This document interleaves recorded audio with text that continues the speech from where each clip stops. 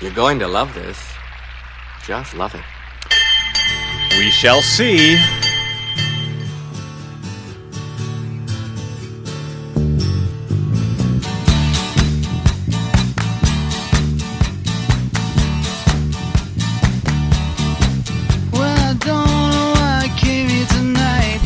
Somebody's got to. Oh, it's right. I'm so scared in case I fall off my chair. Not scared. We got a Time Magazine Person of the Year. That's cool, huh? Clowns to the left of me, jokers to the right. Here I am, stuck in the middle. Stuck in the middle with you. Yes, I'm stuck in the With a coat and tie, I shaved, because not every day you get a Time Magazine Person of the Year. Yeah, you believe I have a coat and tie and I shaved, right? It's radio. Hey, welcome to your BradCast. I am Brad Friedman, your friendly citizen, investigative blogger, journalist, troublemaker, muckraker, and all-around swell fellow from bradblog.com, says me.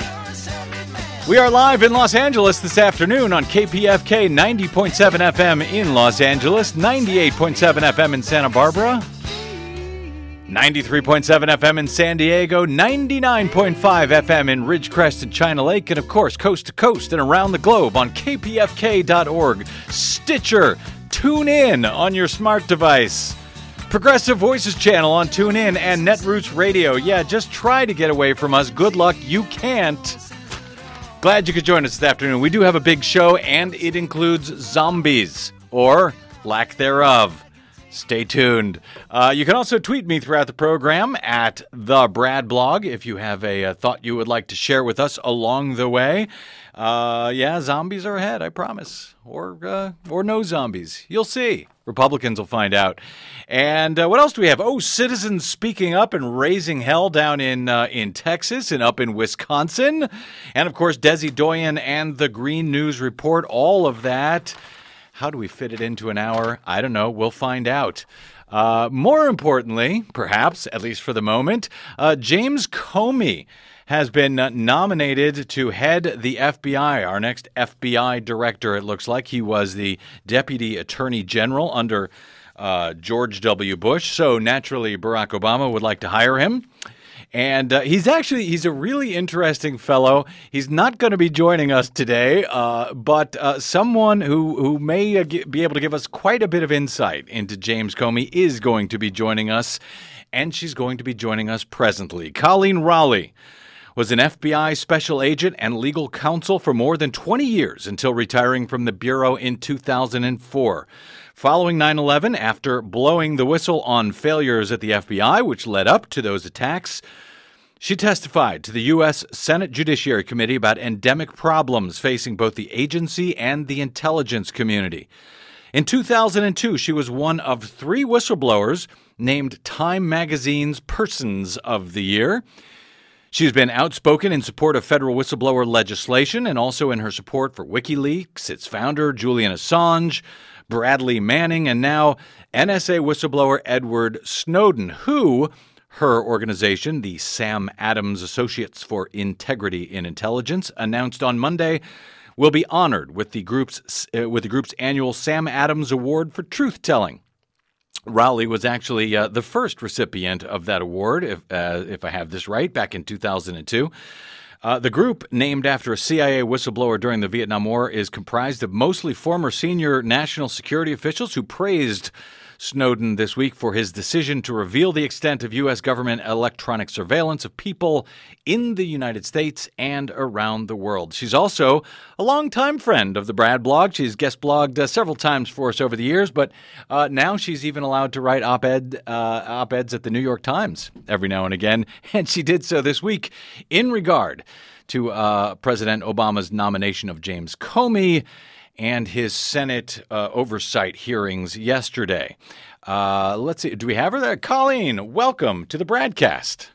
Well, thanks for having me, and thanks for that great introduction. You know, it's always great to talk to you, Colleen. Last time I think we spoke on air, it was, if I recall, the winter of 2010, and I believe that you had just been arrested protesting at the White House along with other legendary whistleblowers like Dan Ellsberg and intelligence officers like CIA vet Ray McGovern. But you know what? It actually wasn't Snowden, believe it or not, that I made me want to talk to you today. It was the nomination and the remarkably unreported U.S. Senate confirmation hearings yesterday of James Comey as the next director of the FBI. Did you happen to notice, Colleen, before we get into the details, that this seems to have been picked up almost by no one, these hearings for the guy who's going to head the FBI for the next decade or so? Yeah, I noticed that. Unfortunately, I think it's consistent with the whatever you want to call it. I remember Sibel Edmonds called it the boiling frog syndrome, or this apathy. Culturally, we've just gotten worse and worse. I think a lot of people have kind of given up, and they say, well, one more thing on top of another. What can I do about it? There's a lot of explanations, but I think our mainstream media, of course, thinks that, of course, this is a slam dunk confirmation. There's no controversy. They perceive that story of the hospital standoff in 2004, where Comey stood up to Bush as him being some kind of whistleblower. In the hearings, they called it speaking truth to power on the part of Comey. Yeah. And so that myth is out there, and I think that I'm trying. It's very difficult, but I've been trying to make calls to senators today, and actually put out an additional press release that there's 2 days left before the record closes in this confirmation. I think Leahy said it closes on Friday, and I was trying to urge some senators to ask more questions, because they really did not do a very lengthy. I mean, a lot of them just made small talk. One of our senators, Klobuchar, just wasted her entire. She asked one question, and the rest of it was hobnobbing about how they had gone to law school together and his family sitting there, etc. And she's actually your senator up there in Minnesota. You had written an op-ed this week in the New York Times, questions for the FBI nominee, and I want to go through some of these and find out which, if any of them were answered. But let's do this, because you brought this up, this remarkable moment back in 2004 that James Comey came and testified about in 2007, and in the bargain, I think, became a hero for a bunch of Democrats. It was a remarkable moment. Washington Post called it I think the most stunning testimony in the history of Congress, and it was pretty remarkable. Let me just give everybody a quick idea, and then we'll play a bit of tape from him. We'll get the good stuff here out of the way, Colleen, because I think you're right. A lot of the media have said, "Oh, he's a good guy, everybody likes him," and then we'll go to the questions that we have about him that's sort of beyond this moment of heroism that he seems to have displayed in 2007. So, and correct me if I miss any points on this story, but in general, in 2004, as one of these programs, one of these secret programs was about to expire at midnight. It was one of these secret, presumably surveillance programs that was about to expire. James Comey, as Deputy Attorney General, he had become acting Attorney General because John Ashcroft at the time was in the hospital with a severe case of pancreatitis and, couldn't even talk, was under all kinds of drugs and everything else. And Andrew Card, the chief of staff for George W. Bush, and Alberto Gonzales, his attorney at the time, really wanted a signature to continue this secret program, whatever it was, presumably a secret surveillance program. The AG had to sign off on it, and Comey had refused to do so. So in the middle of the night, Andrew Card and Gonzales were going to speed over to the hospital in the middle of the night. George W. Bush himself reportedly actually called Mrs. Ashcroft and told her, these guys are on the way over. She ends up calling James Comey, says, hey, they're coming over here. They're going to strong-arm him. He's in a limousine. He says, turn it around. Let's get to the hospital. There's this late night chase. He calls all his men at the FBI to come and join him. They beat Card and Gonzales there. And as Card and Gonzales walk in, they make their case to John Ashcroft, and John Ashcroft says no. He sits up from his bed, as James Comey explains. It sits up from his bed and it says, no, I'm not the Attorney General. He is. Let me play one short clip from the testimony in 2007 when James Comey was talking about that. Clip number 1, G. This was a very memorable period in my life, probably the most difficult time in my entire professional life, and that night was probably the most difficult night of my professional life, so it's not something I forget. Okay. Were you present when Alberto Gonzales visited Attorney General Ashcroft's bedside? Yes. And am I correct that the conduct of Mr. Gonzales and Mr. Card on that evening troubled you greatly? Yes. You rushed to the hospital that evening. Why?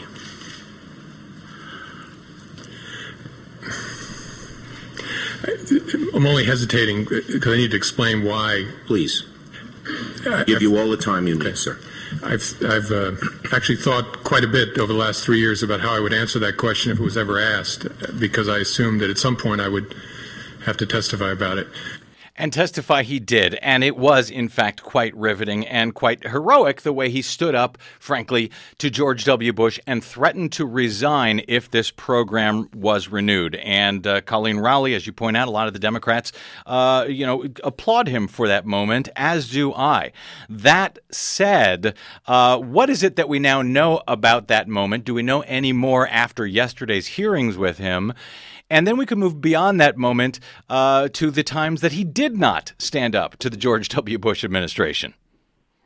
Well, if you research this story, and I will say there's a couple of sources to look at. I have not read Jack Goldsmith's book, but I think there's a good deal in that book about this episode. And then the Inspector General Glenn Fine investigated these issues, and that's online. You can Google that and find that. They're not completely forthright, and though you still have this murky area, and this is why I came up with a bit of a working theory today and put out a press release about it, because it seems to explain everything I see out there in the research, and there are big missing portions when James Comey testifies. And when the story gets into the media, the reader and even I think the media had a misperception, a couple of big misperceptions about his standing up against Bush and Cheney. Your factual description, I think, was correct. However, here's what's missing. Right. Okay, that heroic standoff in the hospital is later, just a few hours later, the very next morning. Comey is in the White House for a meeting and gets called in to talk to Bush directly. Okay, you don't know about. No, he was testifying 3 years later. Right. And he didn't go into that second meeting, which actually just occurs a few hours afterwards. Now, Comey has been completely reluctant.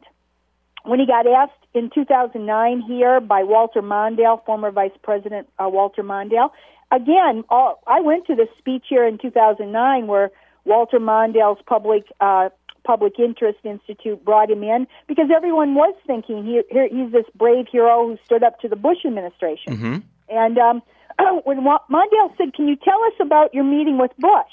he completely clammed up and refused. He gave the excuse that we can never talk about a meeting with the president because that will chill all future talks, etc. So that was a little weird, a little bit suspicious. What we know is that Bush, without the legal signature certification of Ashcroft, that apparently was to sign off that this was legal, and actually the Department of Justice had determined that the monitoring was illegal. I think the premise was that it violated the Foreign Intelligence Surveillance Act, this monitoring that had occurred right after 9/11. And that's why the Attorney General, that's why John Ashcroft and Comey would not approve this program at that time because they believed it was illegal. Right. It had been right. They had determined, and I don't know how much Ashcroft had been filled in before this, but I think he even had been filled in too. Right. That it was illegal monitoring, and this certification, apparently it was a periodic certification that Ashcroft had signed off on.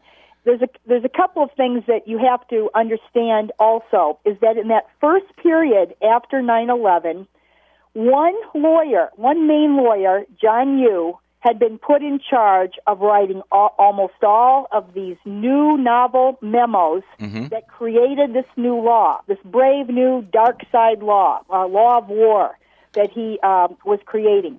He had one co-author, by the way, Robert Delahunty, who's now a law professor here at St. Thomas Law School in Minnesota. Delahunty, I don't think did the heavy lifting. I think he just signed on. But in any event, they've continued to co-author a bunch of things. They are strong believers in a theory called, what I call unbridled. That's my adjective, but it is unbridled, inherent executive power to override Congress and the courts. That's what they live and breathe, Delahunty and you. And they basically make that argument, as I understand it, based on the Constitution's commander-in-chief power. Commander-in-chief power. He's the commander-in-chief. Right. He can do whatever he wants when it comes to the armed forces, when it comes to keeping us safe, under just the Constitution alone, never mind the laws. It's sort of Richard Nixon's, when the president does it, it's not illegal sort of a thing. Yeah, I also had this wonderful opportunity a few years ago to listen to John Yoo when Delahunty brought him in here for a speech, and this is exactly it's breathtaking this theory that he has, and of course in the meantime a lot of what his theory has been repudiated. But in 2004, he would have been the author or the prime legal person behind whatever system they had come up with this legal certification where Ashcroft was signing off on. And so what happened, and also the other thing that happened with John Yoo that Comey refers to obliquely several times is, and it might have been at the White House's insistence, or maybe Ashcroft did this, who knows, but they had compartmentalized John Yoo. And so John Yoo was not getting peer review of the other lawyers, nor of the agency counsel. He was kind of allowed to write these things on his own. Right, and Comey, I think, eventually said, and I think he said even in his hearings yesterday, that he was actually moved by he was encouraged or impressed by those legal arguments. But he wasn't that night. He turned them down. They were making the argument that they had the constitutional power to do it, and then they all threatened to quit, to resign. Back up a second. Yeah. He was not impressed with Yoo's arguments. No. What happened is Jack Goldsmith, who was friends with Comey, took over as head, and apparently he got read in and was allowed to read some of John Yoo's stuff. He balked at it, and he got Comey and others, eventually Mueller too, to say this is wrong. And I think it was based on the legal footing. Okay, but But here's what I'm trying to get to, Colleen Rowley, because at his hearing yesterday, at his Senate confirmation hearing, James Comey essentially came in support of many of these programs. And actually, let me just read the ACLU had this statement when Comey was first nominated for the FBI head. They said Comey approved some of the worst abuses committed by the Bush administration. Specifically, the publicly available evidence indicates Comey signed off on enhanced interrogation techniques that constitute torture, including waterboarding. He also oversaw indefinite detention without charge or trial of an American citizen picked up in the U.S. and then held for years in a military brig. Although Comey, they say, despite tremendous pressure from the Bush White House, deserves credit for courageously stopping the reauthorization of a secret NSA program, he reportedly approved programs that struck at the very core of who we all are as Americans. And yesterday, Colleen, at his confirmation hearing, he seemed to admit that. He seemed to admit that, yes, waterboarding is torture, but I approved it anyway because I was impressed with the legal justification that was shown to him. Did I understand that correctly? No, and we're talking about two different issues, and that exactly was his justification. Bradbury, who was again under Goldsmith, and again there was an inside battle here between attorneys in the Office of Legal Counsel, and they chose different legal rationales. Bradbury, according to Comey, he respected his legal reasoning that approved of all of the CIA torture tactics, and at the time, he said they were serious and responsible.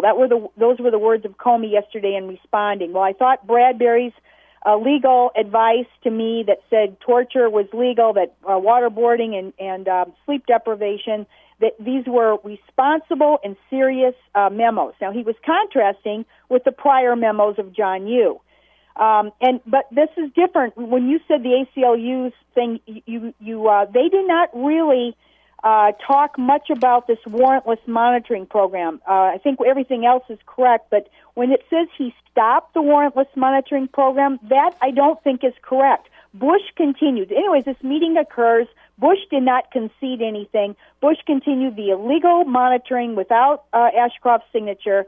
And what happened, and again, you've got to fill in the dots a little bit because Comey refuses to talk about this, is that it looks like Goldsmith went back and said, well, I can't do it based on inherent executive power of John Hughes' theory, but I can point to the authorization to for military force in Afghanistan.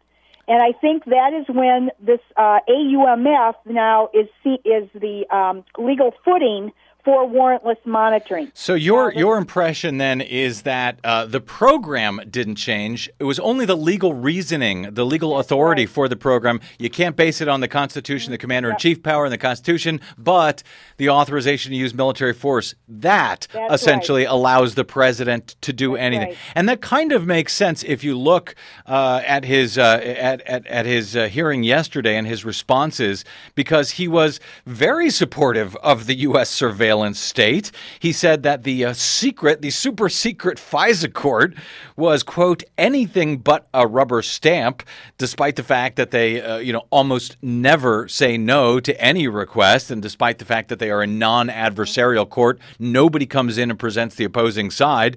So to call it anything but a rubber stamp, this guy supports these surveillance techniques. There was no indication, at least that I received, and maybe you did you get any sense at all that he would like to revisit these surveillance programs that we are using, or is he fully in support, and he will continue to be fully in support if he's elected as head of the FBI?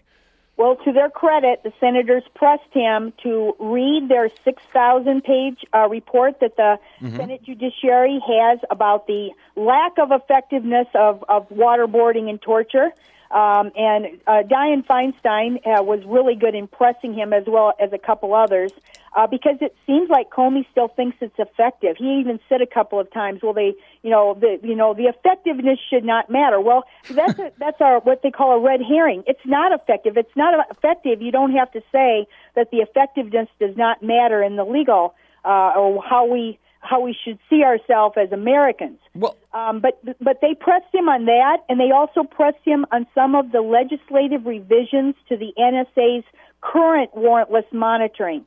And he said he would consider those, and he would have an open mind. Well, Colleen, I hope he does, but I hope he does too. But he was asked by the committee chair, Patrick Leahy, asked him directly, "Do you agree that waterboarding is torture and is illegal?" He replied, "Yes." Now, my question for you, Colleen, you were an FBI special agent with the Bureau for 24 years, if I have my numbers correct. You were lauded as 2002 Time Magazine Person of the Year for your work, for your whistleblowing at the FBI. If you came across a crime, something that you acknowledged to be illegal as an FBI official, would you be able to say, well, that happened some time ago, so we're going to look forward, not back? I mean, if Comey believes that torture is illegal, and if he is adopted as the head of the FBI, isn't it his job to prosecute those people who carried out illegal torture? That's right. And let me go a step further with torture being illegal. It's not. This is actually sacrosanct legal prohibition. They call it in Latin jus cogens. That it's in a tier, it's in a category all by itself. Comey was extremely disingenuous in having this flimsy excuse that the 1994 U.S. statute is vague and that these memos were strongly written and responsible, and therefore he couldn't have determined that torture was illegal back when he approved it. I'm telling you, if you join the FBI and you went through the 15 weeks of training, you heard over and over and over how to interview people without even the smidgen of coercion, let alone physical abuse. I will say I would have to commend Al Franken from Minnesota, because he was the one senator. White House did pretty well too, but L. Franken read the actual description of sleep deprivation. People don't think of that as being this torture because we all think of when we miss an hour of sleep or something. The sleep deprivation that Comey signed off on is your arms are shackled, you're standing up, your feet are shackled to the floor, you have a diaper on, you only have a couple of feet of movement, and you could be forced to stand there for 180 hours, which is 7.5 days. And when he read that, it seems to me, and then he said, "Is that torture?" to Comey. And I think that's the kind of thing that, that's a no-brainer. You don't have to be a law graduate to understand that jus cogens torture prohibition. Sadly enough, in all probability, the next FBI director will be someone who has signed off on the worst illegal act that you can possibly come up with, which is this torture. In fact, Comey said in response to that, with these folks being kept from sleeping for 6.5 days, quote, "It's one of those things that led me to ask who we are as Americans." But he acknowledged that he approved a legal memo finding that the duration of sleep deprivation is perfectly legal. Yeah, and now we're kind of rewarding this guy. Yeah, he completely hedged on that with the statement about who we are as Americans. He was trying to distract, and he was trying to find some middle ground by bringing that up. Well, that has nothing to do with anything. It's this is so much not a thinking thing. Torture is completely illegal. Waterboarding had been prosecuted before, and he also mentioned once that it was only the combination of the tactics that concerned him. It wasn't the individual.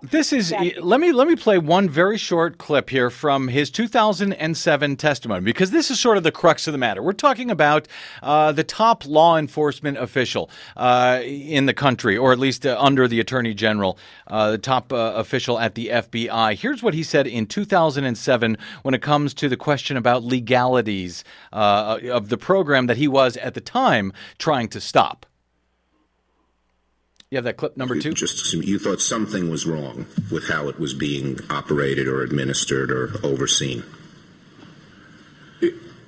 We had concerns as to our ability to certify its legality, and which was our obligation for the program to be renewed. So their obligation is to confirm, authorize the legality of a program. And here he is saying, well, all of these things, I believe they were illegal. I believe they were torture. But, go ahead and confirm me anyway as FBI. I think it's quite troubling. And Colleen, before we move, we've got just a few minutes left here, but I want to turn the page to Edward Snowden momentarily. But you wrote 15 questions in the New York Times 2 days ago for the FBI nominee. Did they ask the questions that you wanted to hear, and which, if you had to pick one or two that they didn't ask, would you still like to know about at this time? Well, they did focus on the torture issue, and I think that one was asked and answered, at least flimsy answer, but it was asked and answered. Most of the others that I have on here, the senators did not really probe well enough. One other key area that you mentioned at the start is this notion or belief in indefinite detention by labeling somebody an enemy combatant, that you can hold them without any kind of due process. No right to attorney, nothing. And Comey was the spokesperson for the Padilla case, and he went out and had a press conference, and he defended the holding of Padilla for 2 years without an attorney. I think the question that needs to be put to him, Senator Franken tried to ask him about it, and Comey's response was, well, it should be a rare case when we do this. I called Franken's office today because I didn't know if they knew that Comey is on record also saying that when we have a case where the evidence is lacking of a terrorist or a foreign country has secret information that they don't want to be made public, he thinks there should be a way to quote unquote incapacitate that suspect without recourse to a criminal trial. And that was in this Walter Mondale thing that I went to in 2009. And that's extremely troubling for an FBI director to talk about avoiding criminal process when you don't have sufficient evidence, for heaven's sakes. Colleen, after more than 2 decades at the Bureau, after watching the testimony yesterday, would you feel comfortable, if you were still there, if you were still serving with the FBI, would you feel comfortable with James Comey leading your FBI? Well, let's just hope that we have some whistleblowers, but they've chilled. Or this is going to lead right into Edward Snowden. Well done. And actually, Comey was asked about whistleblowing, but that was a complete. What I'm trying to say is they never addressed the issues because there's no whistleblower protection in the FBI or any of these other intelligence agencies. And so, yes, you have no choice. If you do witness these, let's say you witness torture again, because this is only in a temporary executive order. If you were joining the FBI right now, there's a strong chance a new president will come along and say, it's not illegal, is it? James Comey, is it legal? You signed off before, will you sign off again? I mean, this is, I hate to say it, but depending upon what happens, this could easily transpire. Now, if you're one of the lowly people in the agencies that are witnessing this type of thing or expected to follow orders, what are you supposed to do? And I'm hoping that we do have more Edward Snowdens and Bradley Mannings and Thomas Drakes out there. But, it's the rare courage. It's very difficult because you are in a really corrupted, bad system. And it's interesting because James Comey and President Obama alike talk about, we need a federal whistleblower statute. However, we need carve-outs for national security whistleblowers to not let them be whistleblowers. And isn't that the main point? Isn't that the most important type of whistleblower that we actually need here? Yeah, that's what did they say? That swallows the exception. There's a phrase. Yeah, it's the exception that swallows the rule. Yeah, exactly. It's the carve out that kills the law in this case. Colleen Rowley, just another minute or two here, but why did your organization, the Sam Adams Associates for Integrity and Intelligence, choose to give this year's Truth Teller Award to Edward Snowden? And what troubles you the most about both his disclosures and the aftermath of those disclosures since he came out a few weeks ago? Well, you have to know the story of Sam Adams, a lowly CIA analyst who in the late 60s discovered that the high-level General Westmoreland was lying to the American public about the Vietnam War. He was essentially going out to the press trying to project victory and saying that the enemy troop strength was half of what it actually was. The Sam Adams had done research and found it was twice as much. So the aftermath is Sam Adams did stay within he argued for a long time, and eventually when it was too late, he did go to 60 Minutes. But the thought is that the Vietnam Wall is twice as big, twice as many U.S. deaths, and heaven knows how many Vietnamese deaths, because we did not have a whistleblower at that time when it was known that Westmoreland was lying. So that's why this you can't get a situation, and you can see this terrible drama playing out over and over and over in whistleblowing. I could go on all night about the cases I know where people are witnessing life and death matters. Our government now shrugs it all off as you got to stay in the chain of command and whatever. But in the meantime, even if you would eventually find someone who would take your issue, the torture issue is like that, because eventually this guy in the Army took it all the way up to McCain. It took him 17 months in the chain of command to get up to McCain, and then McCain did pass a law that went back to the Army Field Manual that made torture illegal. But in the 17 months, guess how many people were tortured in that meantime? And so it's a terrible dilemma. Snowden, of course, people say he shouldn't have gone public. Well, of course, he had no option. There's no way that when the orders are from the highest levels, this warrantless monitoring has been going on essentially since right after 9/11, maybe even before 9/11, in different ways, different legal footings. It's gone through at least 3 different legal footings because, to be honest, it's completely illegal and wrong.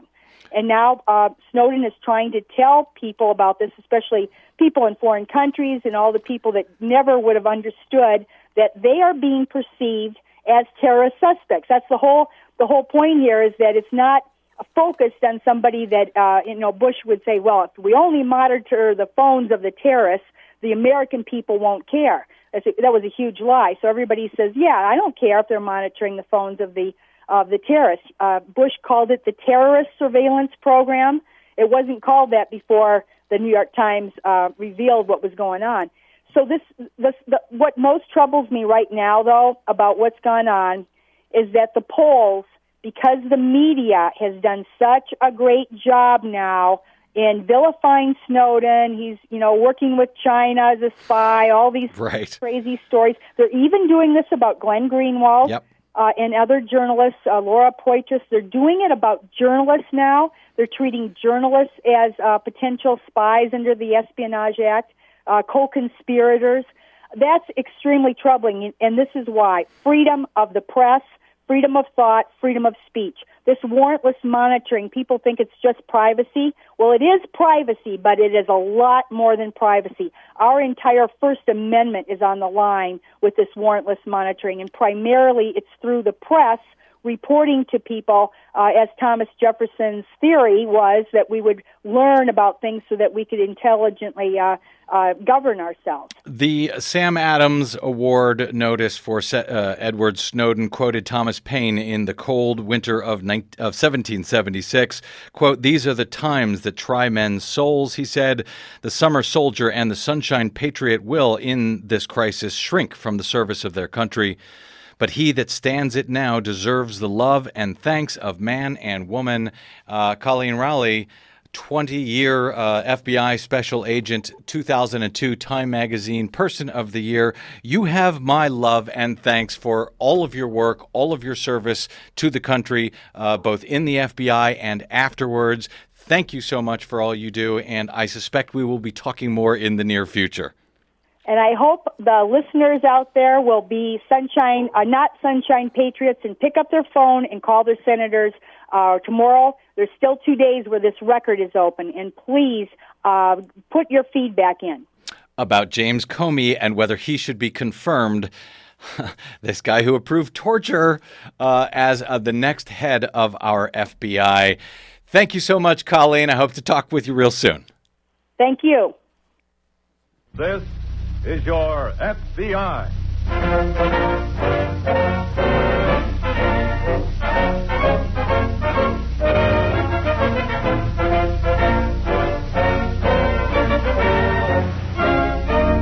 This is your FBI, an official broadcast from the files of the Federal Bureau of Investigation, presented as a public service by the Equitable Life Assurance Society of the United States. To your FBI, you look for national security, and to the Equitable Society for financial security. These two great institutions are dedicated to the protection of you, your home, and your country.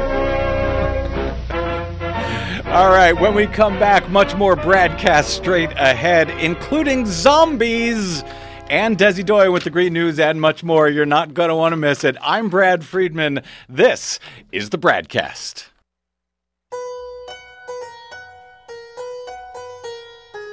I'm Andrew Tonkovich of Bibliocracy, Wednesday nights at 8.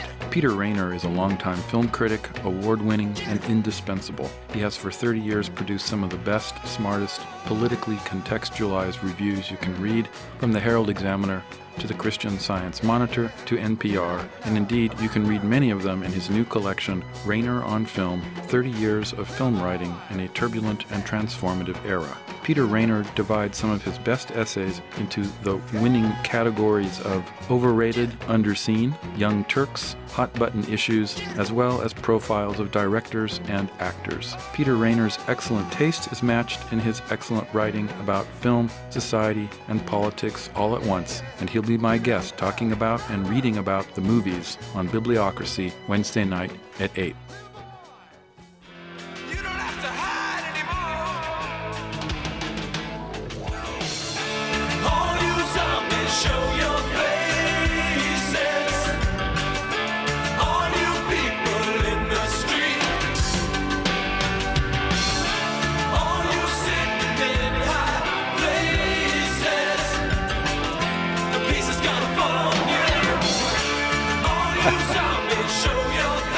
Talking to you, zombies.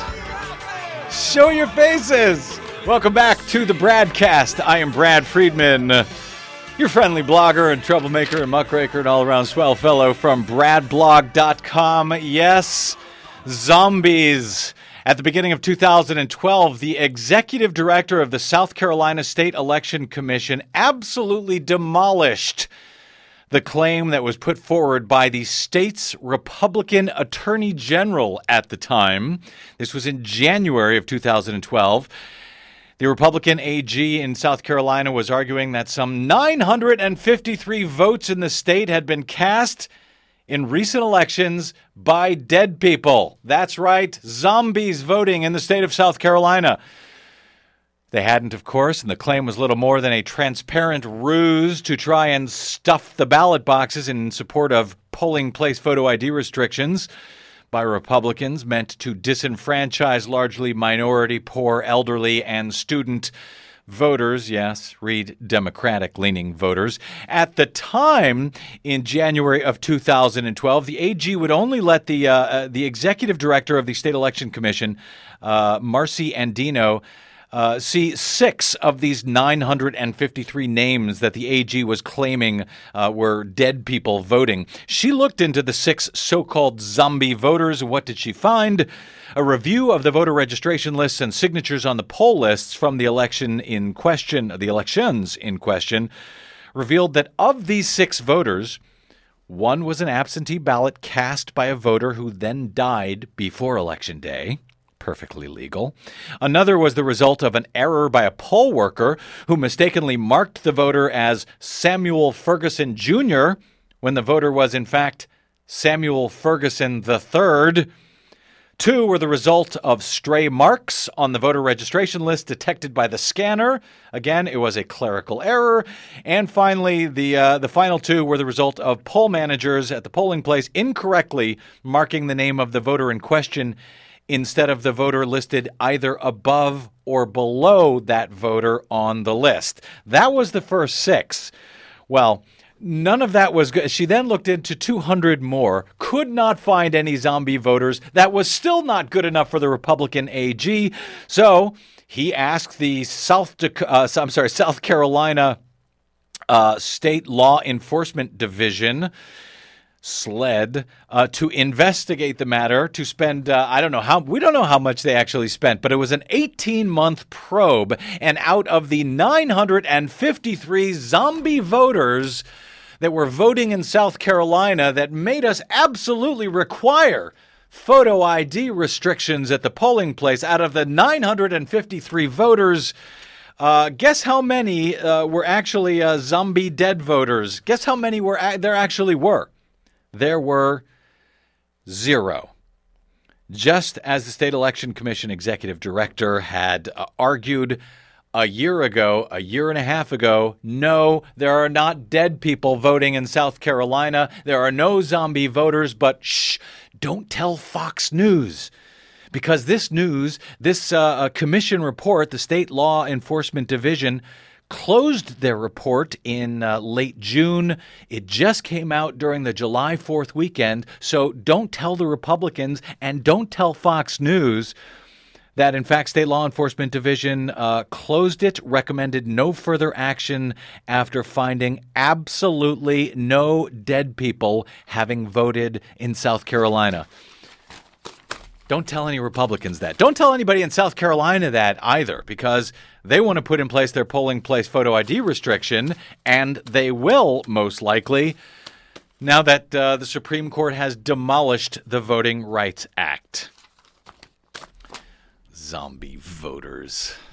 All right, you're on deck, Desi Doyen, so don't be smiling in there. You're coming up soon with the Green News Report. I want to play this audio from yesterday in Texas, where you likely know there is a huge battle to stop this Republican anti-abortion, this radical anti-abortion bill that the Republicans down there are going to pass come hell or high water, no matter how many special sessions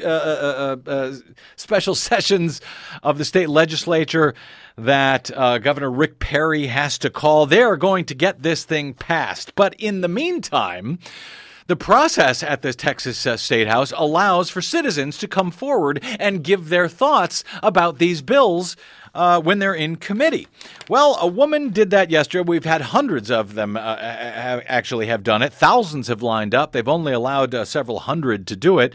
But here was one of them yesterday. A woman by the name of Sarah Slayman, I think is what she says her name is. She waited in line, did it the right way, gave her opinions about this bill.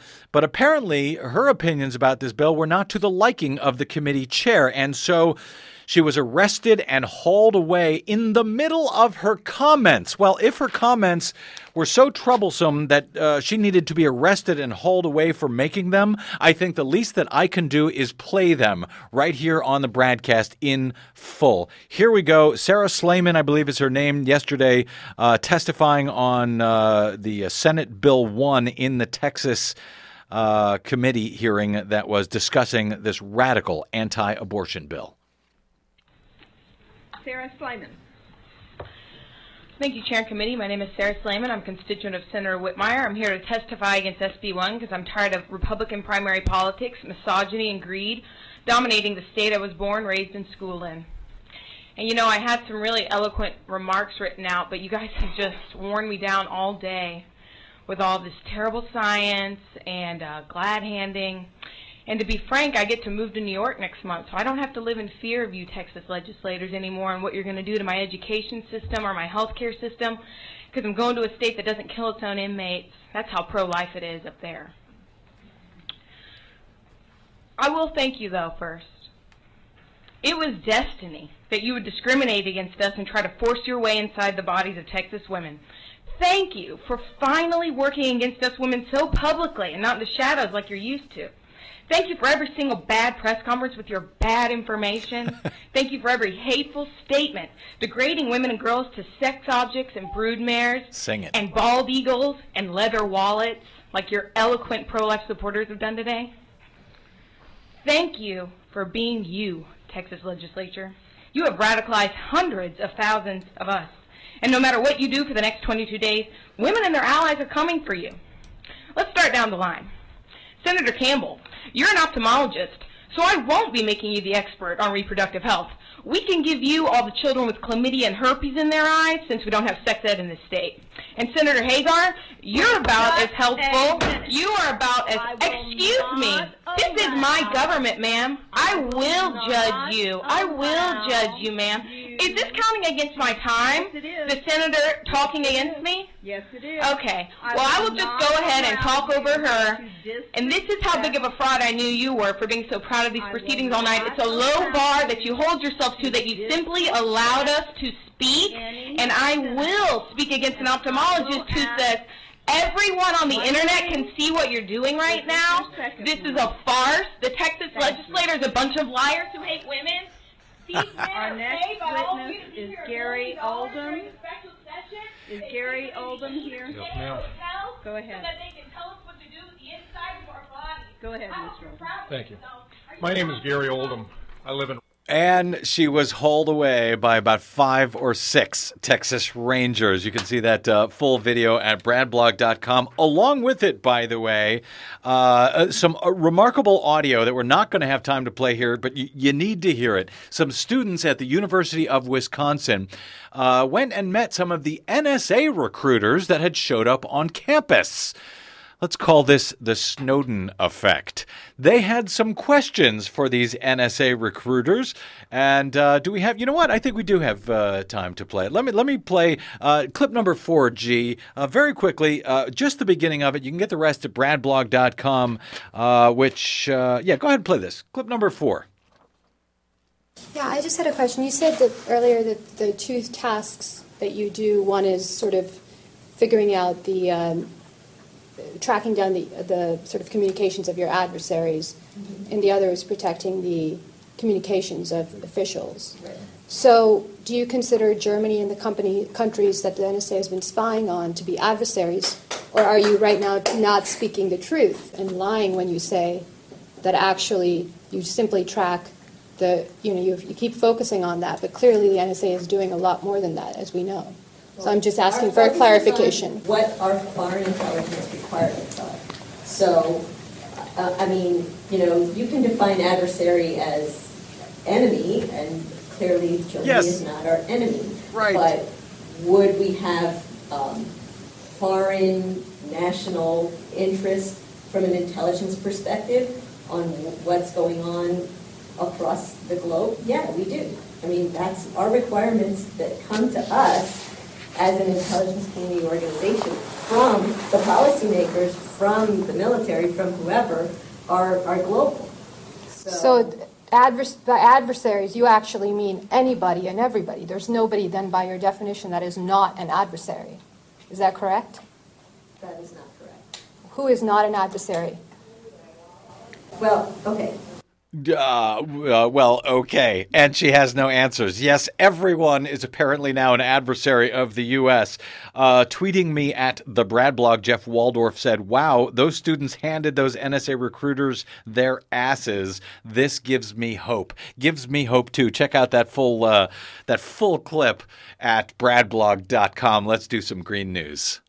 It's not easy being green. Yes, it is. It seems you blend in with so many other ordinary What's things. not easy is having enough time for all the green news that we have to get to. So, hi, Desi Doyen. Hi. Too much show, not enough time. As always, we better get straight to the Green News Report, our latest Green News Report today. That is, of course, Desi Doyen, my co-host and the producer of the BradCast. Anything we need to know before we kick it? No, let's listen. Kick it. This is an unbelievable disaster that has occurred here. 13 dead, 40 still missing in Canadian oil train explosion. We're hanging on by a thread right now. Record floods paralyzed Toronto. The State Department doesn't know the Keystone XL pipeline's route.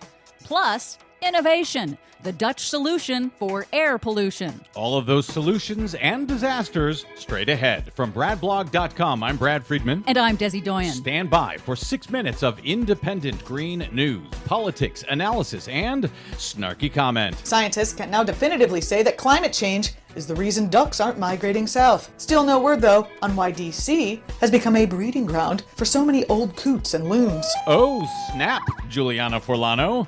This is your Green News Report.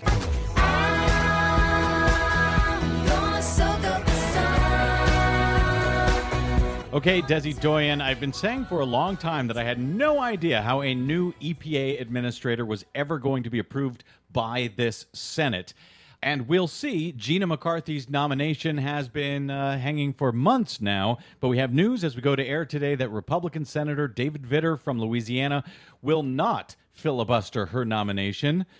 Now we just have to see if the rest of his Republican caucus will follow along. Yeah, it'll be interesting. He says that he got some concessions on transparency from the EPA, but I'm wondering what other concessions he might have had that are not publicized. My prediction still holds that it's going to be next to impossible, if not impossible, to ever get a new EPA administrator under this administration. But we'll see. We will see. What do you have for us today? I know a lot of disasters in Canada over the last few days. It's been a tough couple of weeks for Canada. First, there were devastating floods in Calgary. Then an oil train explodes near Montreal, and flash floods hit Toronto. It looks like a war zone here. A large part of the downtown has been destroyed. The death toll in the oil train disaster in Lac-Mégantic in Canada now stands at 13 confirmed dead, 40 still missing 3 days after an unattended train carrying crude oil derailed, exploded, and demolished the core of the downtown area, incinerating at least 30 buildings. Officials say the cause is now under investigation, but it is an unmitigated disaster, as Conservative Canadian Prime Minister Stephen Harper said in a press conference. This is a very big disaster in human terms. There's a beautiful downtown here that's been destroyed, and there really is going to be need for substantial reconstruction. And on top of all that, the accident also spilled an estimated 26,000 gallons of light crude oil into the Quebec River, impacting water supplies downstream. Now, DeSmog blog reports that supporters of the proposed Keystone XL pipeline are attempting to use the oil train disaster to promote the controversial pipeline, saying the accident shows rail transport is much more dangerous than pipelines. Oh, man. But that's not exactly true. Now, stats on oil trains are hard to come by because it's new and barely regulated in both the U.S. and Canada, but the New York Times reports train cars actually spill less than pipelines because the volume of the spill is limited to the number of cars, whereas pipelines can spill for hours or days before a rupture is discovered. And get this, the U.S. State Department admits it doesn't know the exact route of the proposed Keystone XL pipeline. What? Yes. The Environment News Service discovered through a Freedom of Information Act request that the State Department does not have the pipeline's digital mapping data, like coordinates for the exact route or where it crosses bodies of water in the U.S. But they put out a preliminary report approving the route for this pipeline. That's not based on actual coordinates. They did not ask for the coordinates, nor did the company provide them. They just approved it? Yep. Okay. Also in Canada, poisoned weather hits Toronto just weeks after relentless rains hit Calgary, forcing the evacuation of thousands of residents. Toronto on Monday was hit with a record deluge, a month's worth of rain in just 2 hours. Well, the water was about up to my stomach in the car, and the power just shut off. Worse yet, the water supply, the sewer system, and the electric power were cut off to thousands of people, prompting Toronto Mayor Rob Ford to ask residents to reduce their electricity use. Folks, I must stress, this is crucial, that we all reduce our electricity for today to help relieve the strain on our hydro system. We're hanging on by a thread right now. Climate scientists have warned that global warming caused by burning fossil fuels would bring an increase in expensive extreme weather events like these intense storms and rainfall. President Obama said bracing for climate impacts is what we need to do to strengthen our own infrastructure. But here's some good news. Finally, about time. The Dutch have a solution for air pollution. Dutch scientists on Monday unveiled their newest innovation, pavement that eats smog. Smog is the brown haze you see over cities. It's toxic when sunlight hits tailpipe exhaust from vehicles. The Dutch experiment shows specially treated pavement can break down and reduce toxic smog at ground level by as much as 45%. That's kind of cool. Very cool. Let's get some of that. Yeah, we could use a little bit of that out here in Los Angeles. For much more on that and the stories we couldn't get to today, please check out our website at greennews.bradblog.com.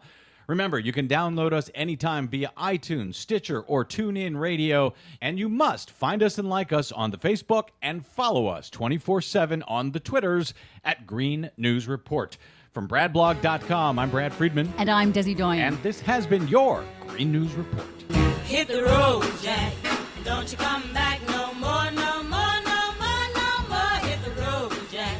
And don't you come back no more. Well done, Desi Doyen. You ended on an up note there. Always appreciated. And, of course, you're going to bring us right down here with a follow-up, aren't you? Well, yeah, the death toll in Lac-Mégantic has been raised up to 20. They say totally, they think 50 people are missing. Some of the bodies may never be found because they were essentially incinerated. From the train explosion. From the train explosion. And we have no cause yet, or what caused that explosion. No cause yet. It looks like it was human error at this point is what they're saying so far, preliminary investigation. Because the engineer didn't set the brakes, they say. Terrible story. Thank you for that. Desi Doyen, our producer. My thanks also to G, our soundboard operator. Also, stay tuned for John Wiener in the 4 o'clock report. Our friend Ari Berman will be joining him. What's next for the Voting Rights Act in America? You're not going to want to miss it. We'll be back with you, same Brad time, same Brad channel next week. Hope you'll join us. Until then, you can find me at bradblog.com. You can tweet me at the BradBlog. You can also find me on Facebook, by the way, at the BradBlog. I'm Brad Friedman. Good night, America.